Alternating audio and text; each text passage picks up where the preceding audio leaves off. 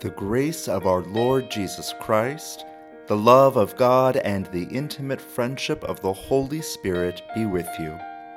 Whether you're listening from far away or next to beautiful Seneca Lake, we hope that through the reading and proclaiming of Scripture, you hear God's wisdom, challenge, and blessing for you today. If you're able to worship with us on Sunday mornings at 9:30, we at Hector Presbyterian Church would love to share Christ's peace with you. Holy One, giver of light, lift up your hearts and minds to Christ, the morning star that never fades, by the light of the Holy Spirit. Reveal to us your saving word, and lead us to offer our lives to you in service and in love, through Jesus Christ our Lord. Amen. A reading from the prophet Isaiah. Listen for God's word to you. Arise, shine, your light has come. The Lord's glory has shone upon you. Through darkness covers the earth, the gloom, the nations, the Lord will shine upon you. God's glory will appear over you. Nations will come to your light, and kings to your dawning radiance. Lift up your eyes and look all around. They are all gathered. They have come to you. Your sons will come from far away. Your daughters on caregivers' hips. And then you will see and be radiant. Your heart will tremble and open wide, because the sea's abundance will turn over to you. The nation's wealth will come to you. Countless camels will cover your land. Young camels from Midian and Ephah. They will all come from Sheba, carrying gold and incense, proclaiming the Lord's praises. This is the word of the Lord. Thanks be to God. Our second reading comes to us from Paul's letter to the Ephesians. Heaven and earth may pass away, but the word of our God endures forever.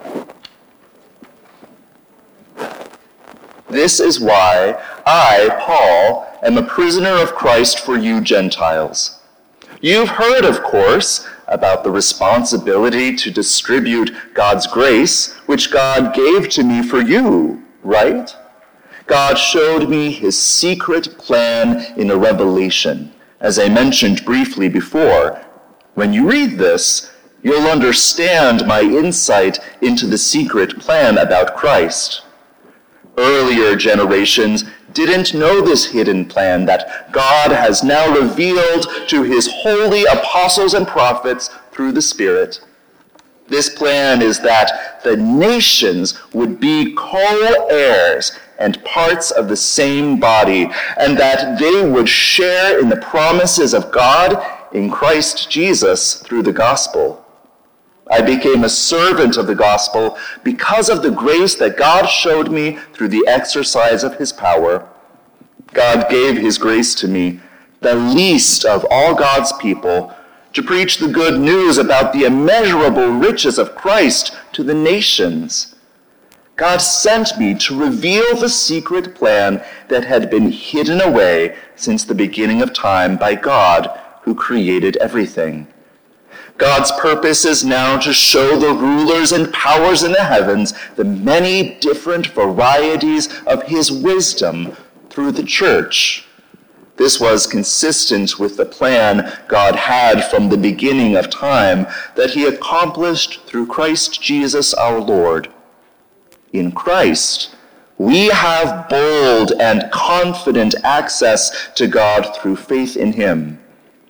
So then I ask you, not to become discouraged by what I am suffering for you, which is your glory.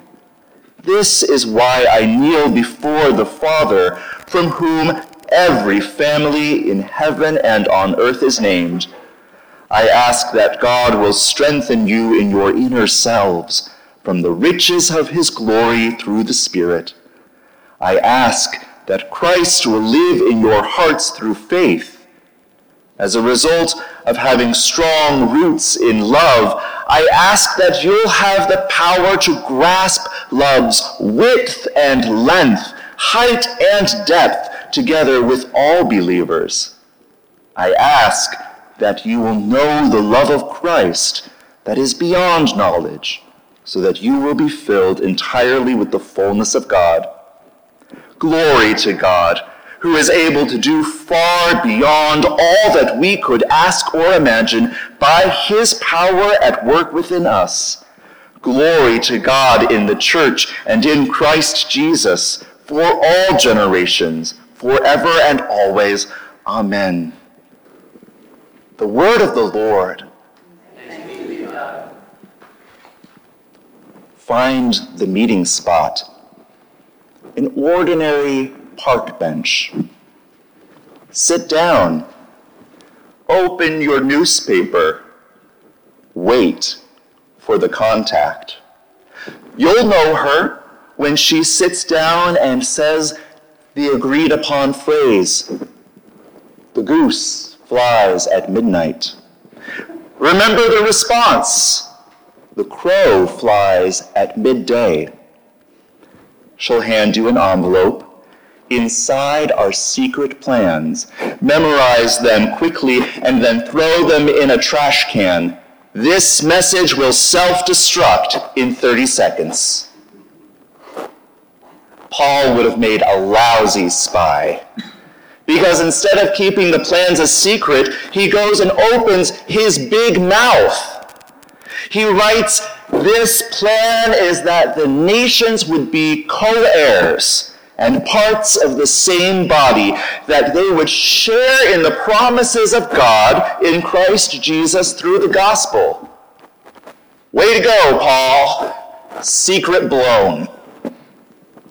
But that is exactly what Christians around the world today and tomorrow are celebrating on Epiphany. The mystery or secret plan of God appearing for all to see. Emphasis on the word all.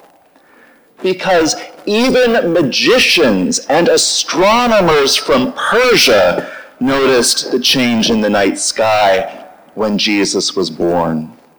Even they traveled to Judea to see the newborn Messiah, their saddlebags weighed down with gold, frankincense, and myrrh. Imagine you were Mary. Knock, knock, who's at the door? 3 strangers. 3 foreigners. Oh, the neighbors are definitely staring. Well, don't just stand there. Welcome them in. Send Joseph to tie up the camels. Put the kettle on for tea. Imagine setting the table for these strangers. You realize that you don't speak the same language, so mime to them. Use universal hand signals. Sit down. Eat. Drink. Throw your hands up in a display of gratitude at the gifts. Ooh, ah. Turn over the sheets in the guest room for them. Because after all, they traveled such a long way, and they'll need to rest up before heading back. 3 strangers arriving at your door. It's not the plan you had in mind, is it?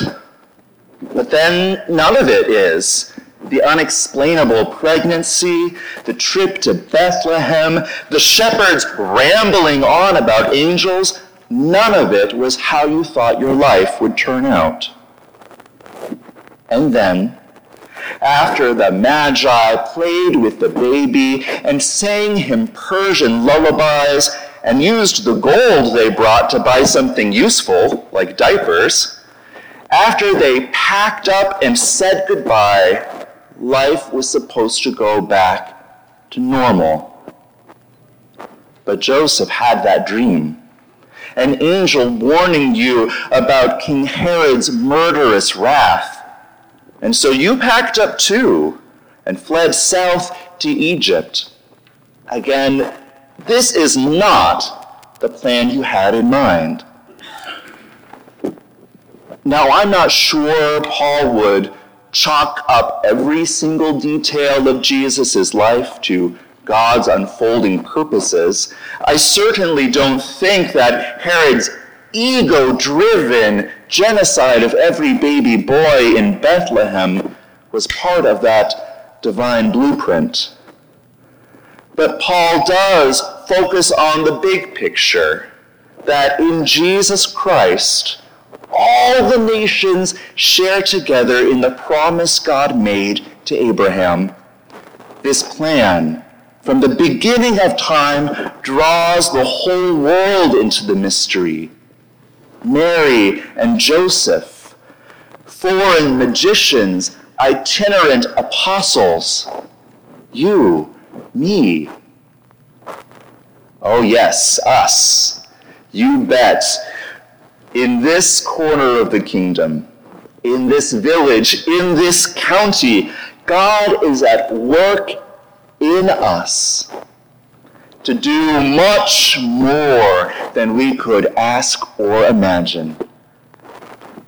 Amen. And what now? What does that mean exactly, that God is at work in us in this unfolding plan to gather the nations? Well, as Mary and the Magi discovered, it means that our lives won't go as we had planned them. God makes everyone from every nation a member of the same body, so while we might be inclined to keep ourselves separate, we might insist that good fences make good neighbors. The Creator mixes things up. When God is on the move, strangers like the Magi knock on your door. They cross your path. They interrupt your day. Like Mary, welcome them in, for God has given them gifts to share. And likewise, when God mucks around with our plans, we end up like Mary and Joseph, knocking on strangers' doors. Uncomfortable? Oh yes. But if the Savior of the world relied on the kindness of strangers, then we can admit too, we need each other. We need each other, if not for protection from murderous dictators, then to learn from each other. Paul writes that the church, a body of many different kinds of people, is gifted by God with many different kinds of wisdom. And if God can work through pagan astronomers, God is certainly able to surprise us through the people least like us. Boomers and millennials, Gen X and Gen Z, Democrats and Republicans, people striving after the middle class dream, and people struggling to make ends meet. Every difference is like a diamond's facet through which God gives us a unique glimpse of his wisdom. At this uncertain moment, as the world teeters once again on the brink of violence, showing the world what it means to listen intently to each other may be our greatest witness to Jesus Christ. In this time in our nation, when most people live in like-minded echo chambers, knocking on our neighbors' doors to learn what wisdom God has given them to share is truly an act of faith. God's plan, it isn't comfortable, but do not worry. Paul is praying for us. Paul kneels before our Father in heaven, his Father, Mary's father, Qasem Soleimani's father, and Donald Trump's father. and asks God to strengthen us, asks for the Spirit to bless us, asks for Christ to live in us. Paul prays for us to have strong roots in love, a love that is beyond all knowledge, a love whose width and height and length and depth embrace the whole planet.